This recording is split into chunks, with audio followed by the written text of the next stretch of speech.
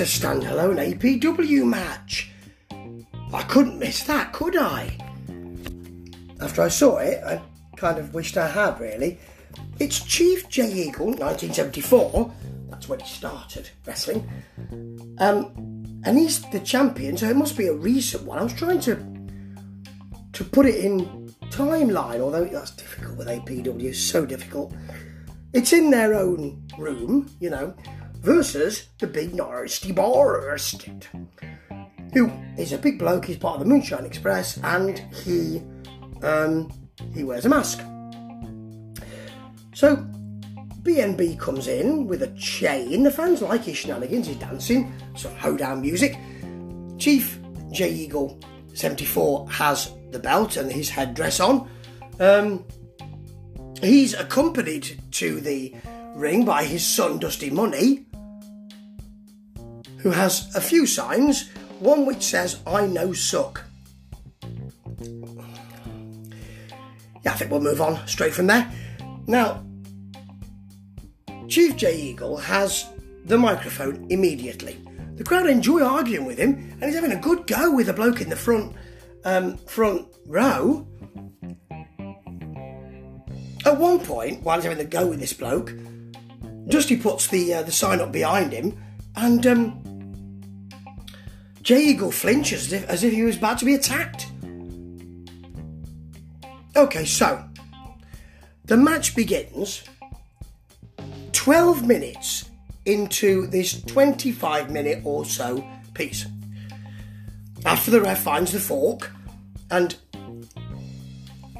Jay Eagle tries to convince him that he's eating things off the mat. It's not ideal, really isn't. We actually get some forearms to begin with from Chief Jay Eagle 1974. Then he gets a chair. He kind of pulls the referee to one side, and the referee continues to think, he pulled me to one side, I don't really like it, it's messed with my equilibrium, I've got to keep thinking about it. I can't get on with the match or wonder why he's left the ring. I'm completely bamboozled by that.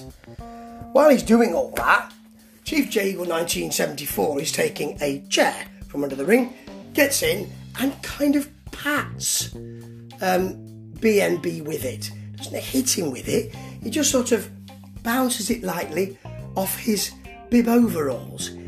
It's not ideal. Now, BNB has got a lot more power, bigger bloke, than Chief Jay Eagle 1974, so he wants to whip him into the buckles. When he does this, Jay Eagle kind of doesn't have the impetus, or maybe can't be bothered, to even run into the corner. He kind of just wanders into the corner.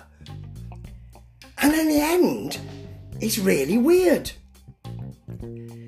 He's sort of pushing at him, Chief Jay Eagle, on the ropes, pulls him, and then BNB, Big Nasty Bastard, kind of falls onto him, almost as if he said, "Pin me, I don't want the belt anymore." And then that's confusing as it is, because there was no move, just pulled him onto him. That's as confusing as it is, but what's more confusing is that BNB is unconscious. He's kind of...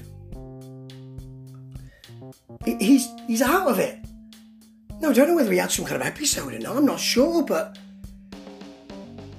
it's a bit weird. They come in and put the belt on him, the guy who's pretending to be the commissioner this week, comes in and puts the belt on him, on his prone body. The guy's unconscious. It's weird, isn't it? And then we've got 5 minutes to go, and I'm thinking, I know what this is. Chief Jay Eagle gets out, jaws with the commissioner. He says something, it's something like, you know why I'm cheesed off with, you know why I'm angry, or something like that. No, neither do I, but I'll tell you I'll come and tell you when I find out. It's terrible.